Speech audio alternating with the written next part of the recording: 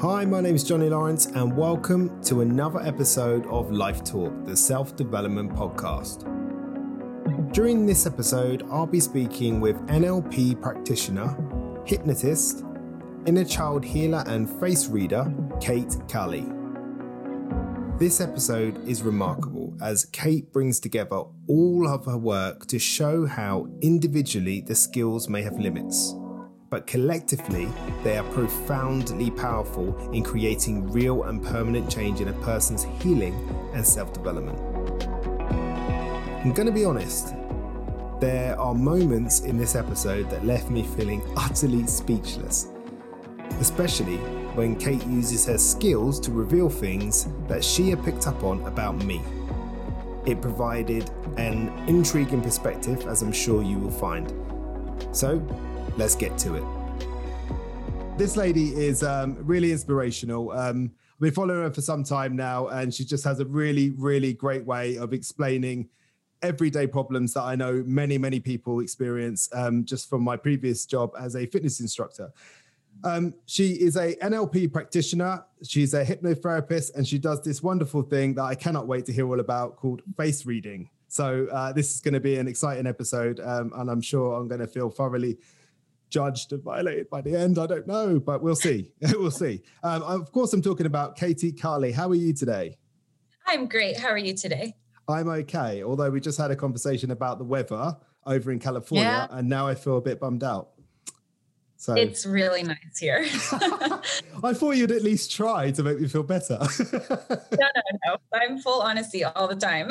Oh, well, that's fair enough. That's fair enough. I can understand that. But for those of you who are listening instead of watching, because this will be available on YouTube too, them wonderful pictures you see in the background, who painted them? I painted those. Thank you. They are really cool. I think that's really cool. You're very modest about your talents. I think they're really cool. And they seem to match the cushions as well. So well done. Yeah, the cushions came after. The paintings came first when I used to be married. And in that marriage, we pretty much had no money and we couldn't buy stuff to decorate our place with. And so I ended up finding these really old canvases, and I found my mom's old paints and I painted white over them. And I just created kind of what I was wanting. So I don't actually have any background in painting. That was just. Wow. Okay. Well, you might have a second career there. I'm just saying. Yeah. I mean, that speaks to who you are, I suppose. You're the kind of person that will find a way by the sound of it. Yeah. Well, as I said, I'm really looking forward to hearing your story. I've obviously read about it, but I think it's going to be really, really an honor to hear it in person. So for those of you who are maybe not familiar with Kate, how about you tell a little bit about yourself, if that's all right? Yeah, absolutely.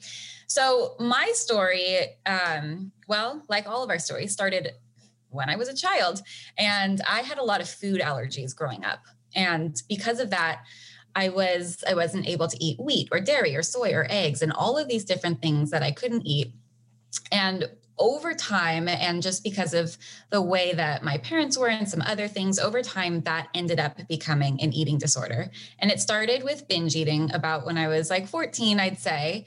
And it turned into bulimia. It turned into bouts of anorexia. And for over 10 years, I really, really, really struggled with food. I struggled with food. I struggled with confidence. I struggled with social anxiety, like to the point where I remember just being with people and, maybe someone of the listeners can relate to this, and just being in your head being like, what am I going to say next? Like, I don't know what to do. Like, am I fitting in? And like, I would be sweating. Like I would sweat so much because I had so much social anxiety and in the eating disorder. And it was so difficult to be around people, but I kind of put on this mask of like, I'm good. Like, I'm good. So I hid it really, really well for so long. Like no one really knew I was struggling. And it really wasn't until I got pregnant with my first son when I was 23 that everything really shifted. Because when I got pregnant with him, I had really, really bad morning sickness that really just lasted all day. So I was throwing up, not because I was forcing myself to throw up, but just naturally felt like total shit. And that lasted for about 3 months. Once that went away, I was so grateful to just be able to eat food that ate kind of quote unquote normally for the rest of my pregnancy. I didn't really worry about the eating disorder stuff. For some reason, it shifted in that moment. And then, there was a huge moment when he was born, and I had a home birth and a natural birth and all the things. And I was in labor a really long time. And I just remember that moment when he finally comes out and I look down, I just have purple stretch marks everywhere. And I had really bad body dysmorphia before that, but something clicked in that moment where I just totally fell in love with my body. I was like, I just did that. Like, I just grew a human, you know what I mean? Like, it was just this crazy experience. And I was so hungry because birth takes so much out of you that I remember just the next week I was eating a third bowl of pasta. And I think it was at that moment that it clicked where I was like, wait, I'm eating a third bowl of pasta. I'm not judging myself. And I'm just doing it because I'm genuinely hungry. And so it kind of clicked in of well, wait a second. That's a really, really big thing of when I'm not dieting, when I'm not constantly on a juice cleanse. I went through so many juice cleanses, you have no idea. And they would always end in a binge. There's something here. And that kind of got me start off on this path of really discovering, how can I really overcome this for good? And that was the first step. I actually started when I was 14 as well, started learning energy healing. So I have a long past in that as well. So I was actually learning energy healing and had an eating disorder simultaneously. So I think at that moment when I was 23 and everything kind of opened up, there was a lot that I had been studying and learning in my past with energy healing and spiritual practices that all kind of came together. And I ended up healing my eating disorder. And fast forward, that's actually what I do now is I help women that have eating disorders, but I don't do it through any kind of dieting or any kind of meal plans or anything like that. It's completely through getting to the emotional, spiritual, and mental root cause of why are you overeating in the first place? Why are you throwing up in the first place? Because there's always a reason for it. And it's never what people expect. No, I mean, I've had the pleasure of speaking to some really knowledgeable people on disordered eating. And it really surprises me how often it has nothing to do with how much they weigh. It's all to do with how they feel and how they feel about themselves. And then furthermore, once you speak to them, you feel it's something that's almost obvious, but obviously it's not, is it? Because when you're in that sort of position or you're in that state of thinking, I'm sure you're not thinking exactly as you would if you were feeling healthy, let's say. So, I mean, that's interesting. There's a couple of things you said there that I found quite fascinating. It's the part where you said, I was eating because I was hungry. Right. Yeah. And I thought, wow, that's interesting. What did you mean by that when you said that? So typically, I can say for me and typically people that struggle with any kind of disordered eating, let's go broad for a second. What I meant by that is there's actually a disassociation from somebody's body to their emotions and their mental state. So because of that disconnect, you're eating because you think you should be. You're not eating because you don't think you should be. You're exercising because you think you have to be. So there's this disconnect rather than just really being present with your body and being oh, my body genuinely wants food. And I know that my food requirements, my caloric requirements, that's going to change on a day-to-day basis. And if you're not fully associated completely into your body, you're going to absolutely miss those cues. That is wonderful.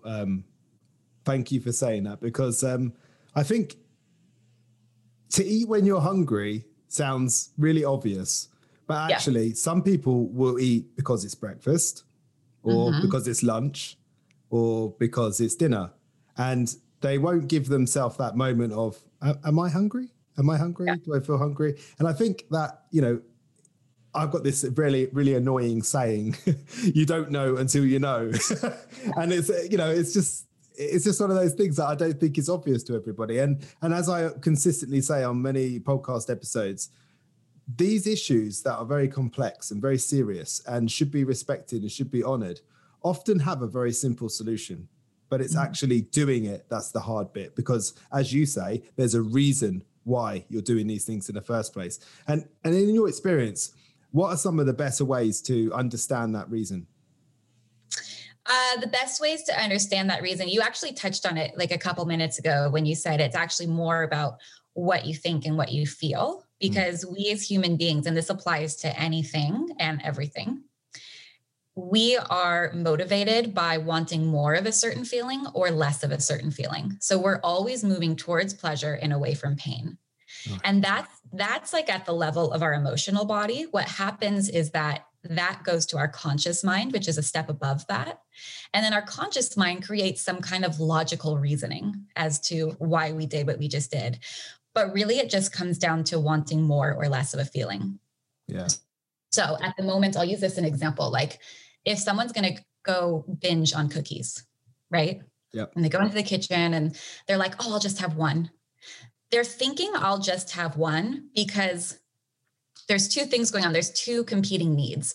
There's one need to, I feel crappy and I need to feel better. Oftentimes, I find that people don't even know why they feel crappy. That's how disassociated they are from their bodies. They could go along their whole day and be like, well, my day was fine. I don't know why I feel so crappy. I just want a cookie. And then the other need is, oh, but I'm trying to lose weight and I want to be healthy. What happens is the need to feel good in that moment completely outweighs the need to be healthy or to lose weight. Right. If that makes any sense. And so that's a huge, like, you know what? It says my internet connection is unstable, which is really odd because that never happens. But if I get choppy, let me know. Okay. No problem. Okay. So in that moment, they think it's about self-control and willpower. They think it's about, I can stop myself from eating that second cookie, that third cookie, that fourth cookie. What they don't realize underneath the surface is that there's actually a need. And to answer your question, that's probably the simplest way to understand what's going on emotionally under the surface is to ask yourself questions like, well, what bad thing would I have to experience, face, or feel if I didn't eat that cookie right now? So what are the moments would you say, because obviously it's difficult when you train in something like, say, we do, sometimes it's difficult to remember how it is to not know what you know.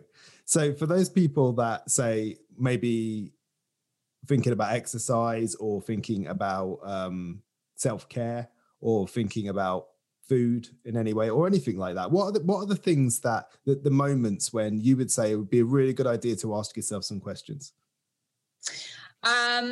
When you feel like there's a split within you, like you want to do something, but you also don't. Like a conflict. Yes. Like an inner conflict. Right. Anytime there's that feeling, then there's two parts of you. You fragment it off. There's a part of you that wants one thing and there's a part of you that wants another thing. Yeah. And the thing that people don't understand is that both of those parts of you are legitimate. Like both of those parts of you are you. So you can't just be like, well, screw that other one. I don't like it. I'm just going to go with this one because it's going to come back and haunt you in all kinds of little ways in your life. Is there a path to as well? And this is a question to it maybe being somebody else's idea of what you should do. Because I've often found with clients that when the word should comes up, it's a good opportunity to say, what does should mean? Is that should because that's what my upbringing tells me? Is that should because that's what my friends do? Is there a moment where that can actually be someone else's thinking, in your opinion? I think so. Yeah, definitely. I kind of going back to what I was saying is I teach my clients, and what I do for myself is to look for the full body yes. When like emotionally, physically, mentally, spiritually, full body yes. Yeah. It doesn't really matter where it comes from. It could totally come from someone else, and you can work with it if you want to adopt somebody else's idea. You can do parts work and inner child work or NLP or hypnotherapy. Like there's all kinds of things you can do to get all of those parts on the same page. I love that. What did you call it? A full body yes. Yeah, that really does that's a real feelings word of like, yeah, I actually know I feel this way. That's because sometimes there's people you ask them a question and they're like, and you're like, you're not committed to this answer, So yeah, I love that. Full body yes. I might steal that. Yeah, go for it. That's really cool. Okay, so I'm interested in a couple of other things as well. So you're at a point where you're finding yourself with conflict. Maybe it's around food, maybe it's around exercise, maybe it's around alcohol or something else, or crisps or whatever, pick your poison, if you will. But you've identified a couple of things that you do. I mean, NLP, talk me through that. That must be sort of your toolbox, part of your toolbox. Yes, so that is definitely part of my toolbox. NLP is neurolinguistic programming, and it's essentially it's almost an offshoot of hypnotherapy. And I'll explain the biggest difference because I love this explanation so much. So hypnotherapy is going into a trance, and it's not like a lot of people associate it with like stage hypnosis where, all of a sudden people start acting like a cat out of the blue. Like that's not real hypnosis. Like that's a totally different sector of hypnosis. Hypnosis is really just that you're acting from your unconscious mind. So we have our conscious mind and our unconscious mind. A lot of people don't know that we are actually living 95% from our unconscious mind. We're 95. Not even aware of it. 95. Wow. So all of the ways that you show up in your life, the decisions you make, the behaviors you have, where you think, well, yeah, like I'm making all those decisions, you're actually not. Your unconscious mind is. We think that our conscious mind is, and it's not the case. We spend most of our life in a hypnotic trance. We go about our day in a hypnotic trance 95% of the time. That's a staggering statistic. Wow. It is staggering. And the reason behind it is that our brains love to be on autopilot. It's safer biologically. If we were to be like cave people, so to speak, we would need to be on autopilot 95% of the time. Otherwise, our brain's going to use up so much calories basically to keep running. So it's like efficient. It's efficient. It's a survival thing that we've developed over time. So hypnotherapy, and I know you didn't necessarily ask about hypnotherapy yet, but I was going to. I figured. So hypnotherapy is putting someone into a trance where you open up your unconscious mind, you make it more available, and you actually go in there and change the autopilot programming into that person's favor. So that's why hypnotherapy is really important and what that does. Now, NLP is the same, but almost the total opposite. NLP is using techniques and languaging to take somebody out of trance, out of that 95%, and make them aware of how they can have more control over their life, how they can stop being on autopilot in certain ways. So hypnotherapy puts you more into trance to make changes, and NLP takes you out of that autopilot trance to make changes. So would it put you on the spot by asking you, so for example, how would you, if I had an issue with cookies, as you use the example, and I said, look, I'm pretty good, I exercise, I do all these things, but I can't resist cookies and my kids need them in the house and all that sort of stuff.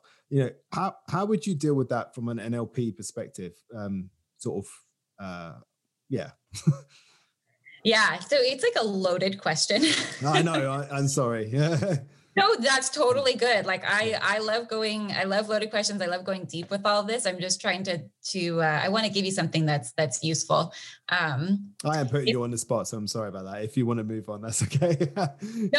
This is such a good question. So you have a problem with eating too much cookies. You know what? It would honestly start from an NLP perspective of understanding and being really curious as to why is it important to you to stop eating cookies? Yeah. What's your reason, right? So, and that actually in NLP, it's called eliciting criteria and values. Wow. Okay. So what I would do is, because it's not about the cookies. You want to stop eating cookies because you want a certain feeling. Yeah. Or you want to get rid of the feeling that you have when you eat cookies. So we would drop it down and then I'd elicit criteria and values about that. So you might say, well, because I'm really trying to lose 20 pounds. Like I really just want to lose this 20 pounds and the cookies are in the way. And I'd be like, oh, totally. Like that totally makes sense. You want to lose 20 pounds. I'd mirror that back to you. That's an NLP thing too. And I'd be like, so I'm so curious even more though, why is it important to you to lose 20 pounds? Yeah. Oh, well, because I actually really just want to be able to run and play with my kids, and at that point you go 3 questions deep into criteria and values and people are in tears. Yeah. Because you've gotten to what is really, really important to them. And then you can kind of work with that. Yeah, I mean, that makes perfect sense. Someone would come to you with something so seemingly daft, like I'm eating too many cookies, and you get behind the why of the why of the why until you're at the root cause of what is going on with this person. It's not about cookies. It's about that you're feeling slightly sluggish, you're not feeling fit and healthy, and you can't play with your children, and that's making you unhappy, which, let's face it, if anyone's feeling that way, that is sad. And, you know, you can see why someone would be motivated to do something about it. That's incredible. Yeah.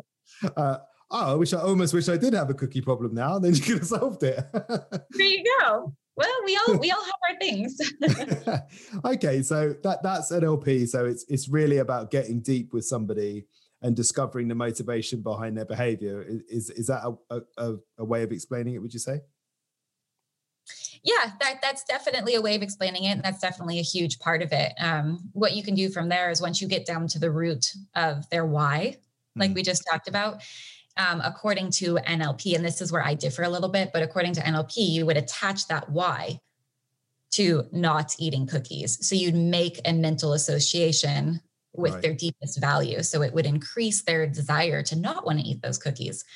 What I do a little bit different is I would use hypnotherapy or inner child work. And I discover, well, you know, because you want to play with your kids and this and that.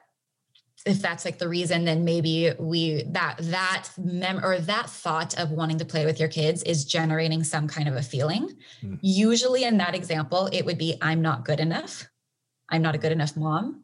And the underbelly of that, the emotional underbelly of I am not good enough is shame, which is a huge deal. I'm sure you've talked to other people on the podcast about it. I can't imagine that you've not, you know, and then once you're dealing with the shame, then you can use hypnotherapy or regression to go back to like, so what's going on? Why are you carrying this shame hardwired into your body and into your nervous system? And where can we go back and give you your free will back and essentially take your power back? I would imagine there's a lot of situations that come back to shame at some point. Lot. Yeah. I wouldn't say all of them. I'm sure that's not all of them, but in my experience, I mean, I once I worked as a health and fitness coach for, decade and a half. And I remember meeting this very, very, very big, strong, really alpha male who owned a building firm. And we were working together. He lost some weight over time. He was losing weight. And then he got to the sticking point. And I was looking at his what he was eating. I knew what his activity was. And something just wasn't adding up. And anyway, cut to the chase. He was binge eating McDonald's. And when he told me, the word I could use is just shame. He had no reason to be ashamed, but the absolute shame in his face, the tears that come from this man, you know, it was a real heartbreaking but wonderful moment, because it was that moment of real change where he realized that there was no need to be ashamed. And you know, and it almost, he was stuck in that perpetual cycle of shame, which was, you know, I feel shame, so I eat because I feel shame, and just keep going round and all that sort of circle. Another thing you said there that is interesting, second time, inner child work. What's that? Okay, so inner child work. Sorry, do you feel interrogated? No, not at all. I could talk about this stuff all day long. I really I live it and breathe it and love it. So you can tell. You can tell. Inner child work. Thank you. Yeah, it's essentially a form of accessing your inner child and creating a connection with your inner child to create healing. And I'll explain what the inner child is, because people are probably like, what the heck is that? Okay. So your inner child is the parts of you, like we were talking about before. There's different parts of you that have different needs and want different things. We all have a part of us that is still very childlike. Oftentimes, this part of us is quite wounded. And I can explain this on a neurological level as well. And I'll incorporate shame. You're going along your life, you're 5 years old, some kind of incident happens, right? This could be big trauma. This could be really, really minor stuff. I had someone just as a really random example, she went into the garage and her dad was hanging out with friends and she hugged the wrong person's leg, and shame happened and it stayed in her nervous system. What shame does is it's like a dampener. It's actually there for our survival and as a safety mechanism, because it comes in, it goes, don't be that person. Don't do that again. I'm going to shut you down. So it actually comes in and almost like covers up a part of your nervous system, and it can create a developmental delay in your nervous system. So as a child, your nervous system is developing, it's making all of these new connections, and it's great. And it should be expanding, right? Because expansion is the name of the game of the universe and for us as humans. Shame comes in and is like, and no, that almost got you killed. That almost got you in trouble. That almost got your, maybe your needs weren't met. I'm going to stop that development of that part of who you are, that part of your nervous system. A developmental delay happens. So that happens when you're 5, now you're 30 years old, and all of a sudden you're experiencing trouble in relationships. And you're like, well, I don't know what's going on. We could do inner child work and essentially with hypnotherapy, regress back to that 5-year-old moment, heal it through inner child work so that the shame, the developmental delay can be lifted and your nervous system can actually develop into a normal, healthy adult. That is incredible. So you could say have an issue around relationships, something that keeps maybe creeping up in romantic relationships. Yeah. And it could potentially come down to something as sort of seemingly trivial as hugging the wrong leg as 5 years old. That's incredible. Yeah, it can. And logical as well, actually. More logical than you might first think. Because I suspect in that moment, that 5-year-old felt really, really embarrassed. And to a 5-year-old, that's probably one of the worst things that's ever happened to you as a 5-year-old. So that feeling's not going to go away. So I'm processing all this as you say it. It's quite significant. Wow. And I'd like to mention too, since we kind of brought up, relationships, and we'll kind of take a quantum for a moment, because I like to go to all the different sectors of, how you can do things. But what happens in more of like a quantum sort of perspective is that if your nervous system kind of has that developmental delay and it's shut down, what happens is that has to be reflected in your external life, not because life is against you, but because, like we said, the name of the game is growth. Everything in our universe is seeking expansion at all times, and you can be on board with that expansion or you cannot be. It's going to be painful if you're not going to be on board with it. So if you have that developmental delay, because your body and the universe wants you to grow and expand so much, it's going to mirror and call in relationships that reflect that developmental delay as a projection, so you can see it and heal it. Wow. So you're going to experience, like, if you know what I mean, like if you've ever been in relationships where like, damn, like I keep calling in the same person and this is not what I want, or like the wounded person. Why do I keep doing that? It doesn't matter how much the 5% of your conscious mind doesn't want that.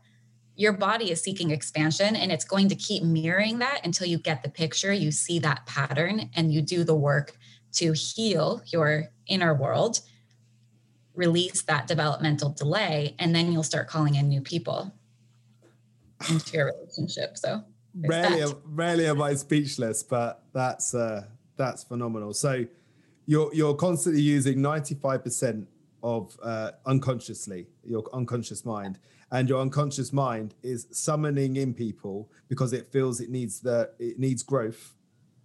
So it might be pulling in somebody that it knows is going to give you that growth in that area that you're lacking. That's wow. Right. That's something, that is. Never heard it explained that way before. I've heard a few, as you can imagine, through doing the podcast and just through working in the coaching industry, I've heard a few explanations, but I've never quite heard it that way. That's really, really, really cool. I do want to say on that too, because it's a huge pet peeve of mine when people say, well, you called that in, you created it, you manifested it. That's not at all what I'm saying here. So I want to make that huge disclaimer, because that's, to me, those kinds of statements are statements of shame. Yeah. Yeah, no, and that makes sense. That makes sense, doesn't it? Yeah, because that person would be unable to see it from any other perspective than their own. Yeah. Of course. And that says more. That's why the saying, I suppose, that says more about you than me. And that makes sense. Wow, I've almost lost my train of thought. That's blown my mind a little bit. That's fabulous. Gosh, I'm Yeah. super... You can see in your eyes, you're processing it. Yeah, well, I didn't realize I might wear sunglasses from now on. It's face reading. We'll get there. Oh, wow. Yeah. I don't even know what to say. Okay, so let's move. We sort of move sideways a little bit. We spoke about the NLP, and then went into the inner child stuff there. We also spoke about hypnotherapy. So when would you how would you decide which tool to use, the hypnotherapy or the NLP? They blend together. Yeah. It's definitely not something that I decide.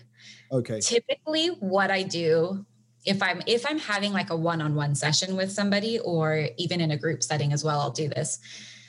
I'm always looking for the portal into their nervous system and into their body. People live so much in their heads. And that's fine. People love to tell me their stories about, well, this happened to me and this and this and this, and that's great.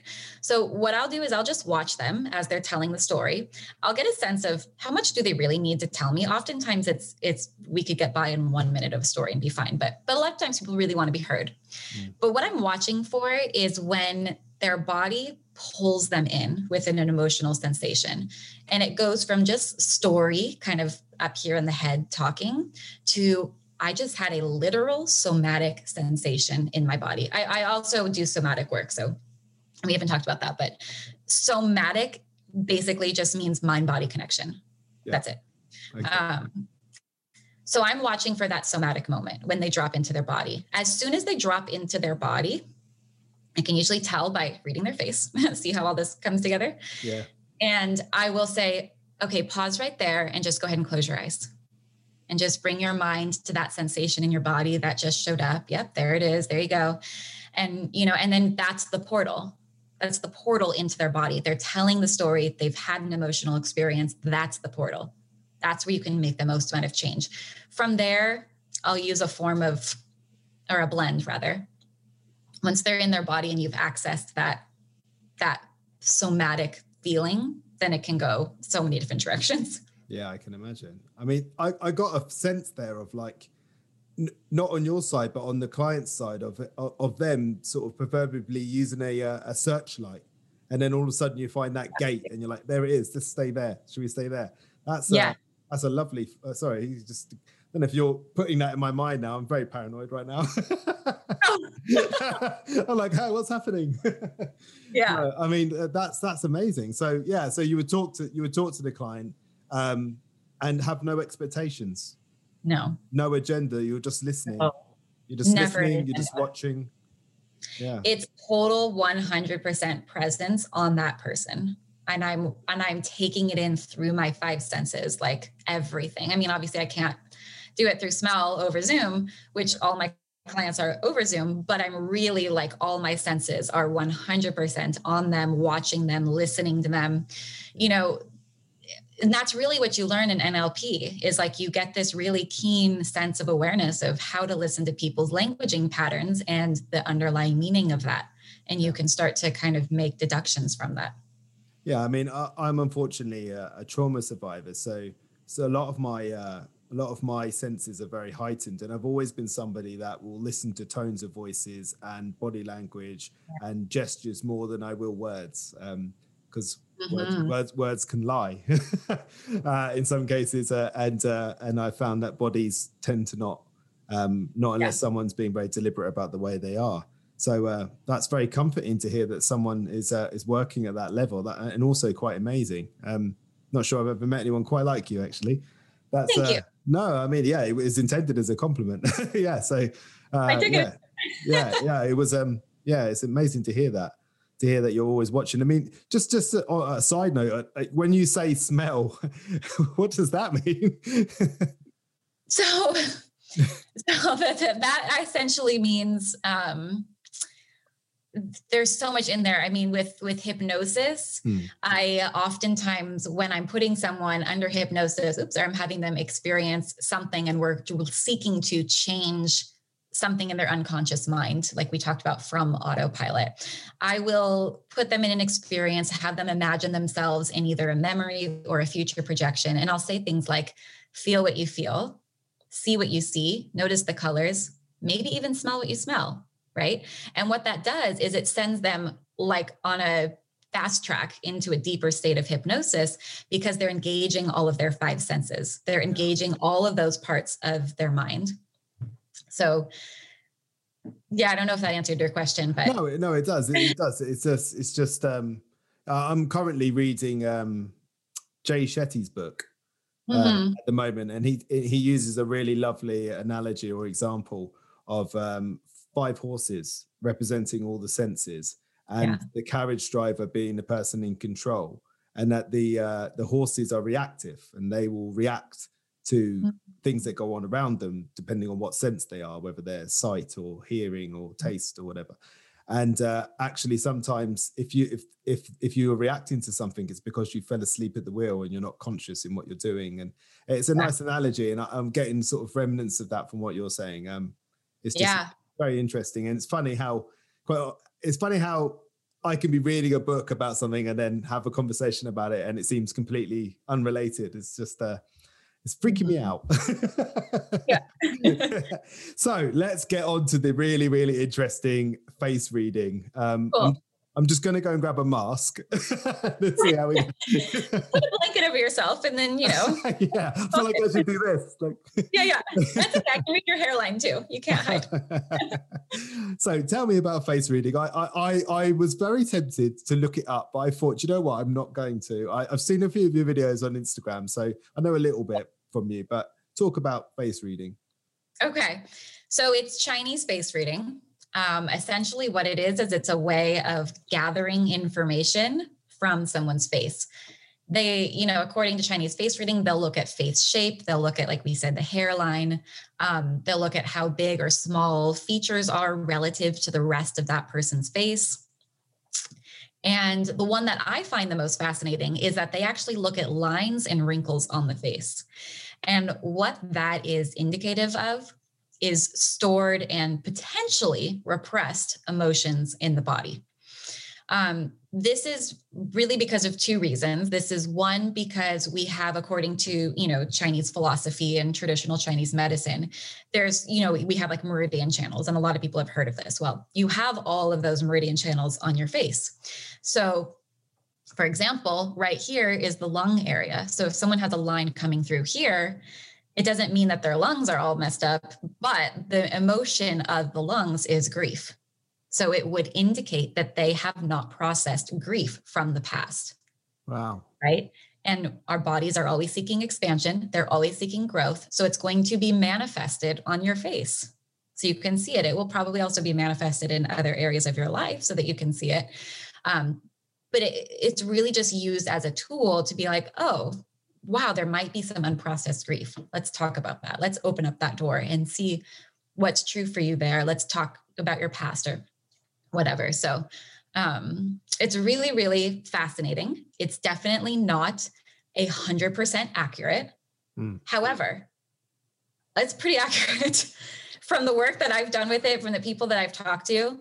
There's definitely something to it for sure. I suppose, again, like any other tool, rarely in any job, say, let's say you're building an IKEA shelf. Most of us have had to do that, unfortunately. Yeah, right. It's very rare that you would use one tool.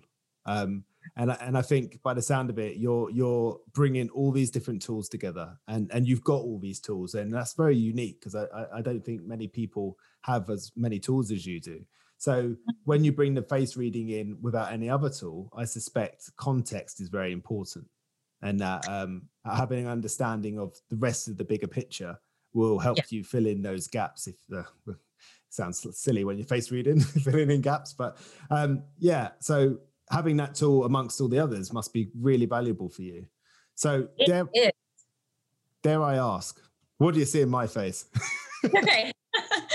I've been waiting. Oh no. No, it's all good. I think when people hear that I face read, they're just like, oh my gosh, have you been reading my face this whole time? And it has become a part of my autopilot now, where I do pick up a couple of certain things, but I'm not ruminating on it at all, unless I'm specifically asked to do so, and then we can dive into it. So I get that vibe from you from the whole way through. Everything that you've done and said that you've done has all been almost seeking permission the whole time. You're very much, sounds to me like you only move forward if that person's ready and allows you to. So I get that vibe. Okay, good. Yeah. I definitely try to come across with that vibe. So I'm glad that it does come across. And for you, so I mean, I know you're wearing your headset right now, and maybe we'll get to that later, because you did say, I thought it was so fascinating. I wanted to point it out for you and for your growth, that you've experienced trauma in your past, and you've had to become really good at reading people's body language and noticing, tone of voice changes, probably really, really subtle ones. That's actually called auditory intuition. And it usually shows up right next to your ears. That's 11 lines right here. So I can't see those, and you can check in the mirror later and let us know. You might not be able to see that anyway, because my headphones will probably give me a line anyway, but yeah, I was going to say, I definitely saw some lines, but I can't tell if it's from the headphones or not. One of the things, you have two really, really, really cool features. So we can definitely talk about that. No one's ever said that to me before. That's good. I'll take that. No, it's good. So you see how your hairline is not straight across, how it kind of dips in and out a little bit. Yeah. So this is actually an extrapolative forehead, which means that you are quite good at taking different ideas and kind of processing them together. Right. It's the way that your mind works is similar to how I was talking about the five senses, and you brought it to Jay Shetty's book that you've been reading about the horses. And I can imagine that the little bit that you spoke about it is probably the tip of the iceberg about where your processing has gone with it and will go with it. Like, you're going to make a whole thing about that. You know what I mean? Your mind is going to do all of these things, and that's because you have an extrapolative forehead. So I have that too. You can see like my hairline. Yay. We're hairline twinsies. We're hairline twinsies, yes.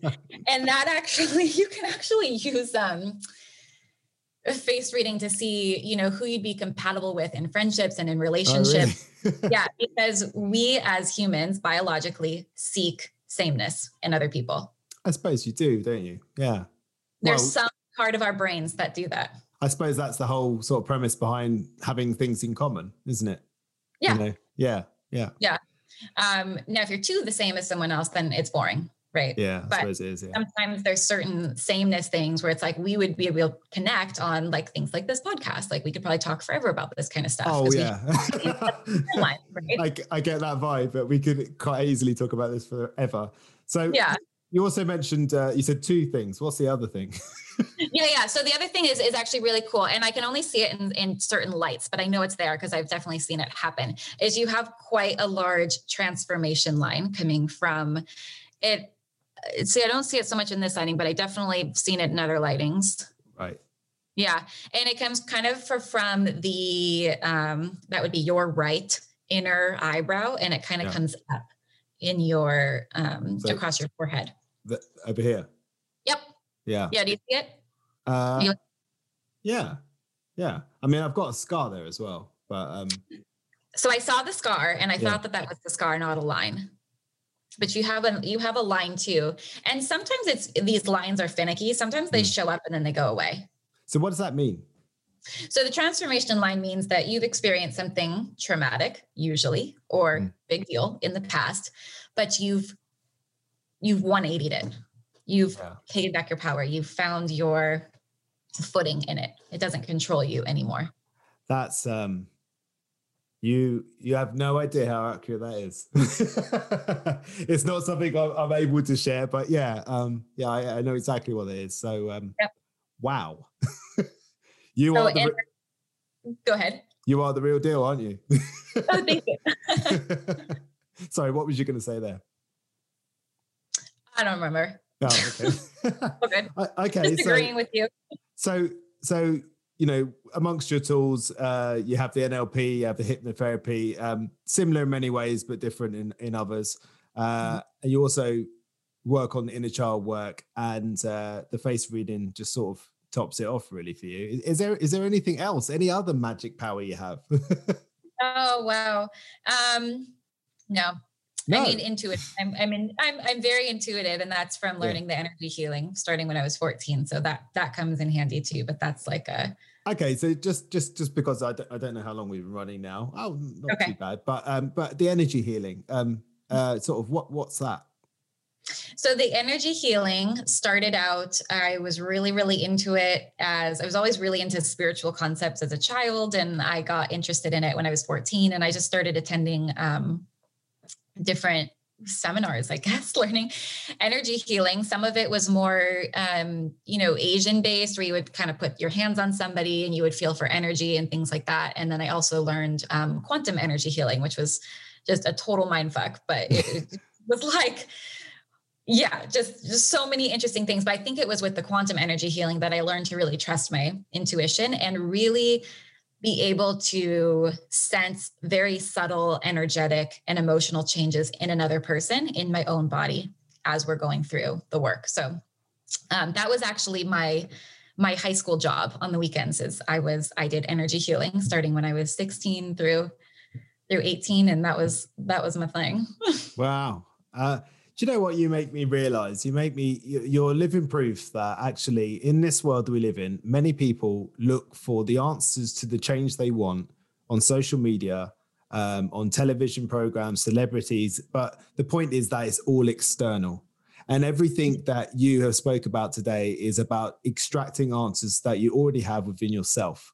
And that's exactly, I'm a big believer in that. And that's why I love coaching. It doesn't sound like I can do it quite as intensely as you can, but I do have some natural sort of ways of understanding people. But it's always question led. And what I'm a big believer that when somebody approaches me and needing help, that they already have the answer. I just need to help them ask the right question. And yes. And I love that. You really validate that in the way in which you've spoke today. And I found this thoroughly interesting. And I honestly could continue talking for hours and hours, but I'm sure you have an actual life you'd like to get back to. Yeah. Especially in sunny California. I know. Yeah, I've been trying to get out and get my vitamin D every day. Oh, I suspect it's been very tough for you. Oh, very tough. No, I played tennis for 3 hours yesterday. So did you? Oh, wonderful. Good, Did you win? Of course. Oh. Did you just really put them off by continuously looking in their face? Yeah, no, I'm quite competitive too. And okay. Yeah. Okay. Yeah, I like winning. Well, as I say, it's been an absolute pleasure. Please tell people where they can find you, because I'm absolutely positive people are going to want to rush to your Instagram and YouTube and whatnot. So let people know where they can find you. So my main social media platforms, which pretty much have everything, I would say, are Instagram and Facebook. On Instagram, it's at Kate_Kali, Kali. And the link in my bio pretty much has the links to absolutely everything that I do.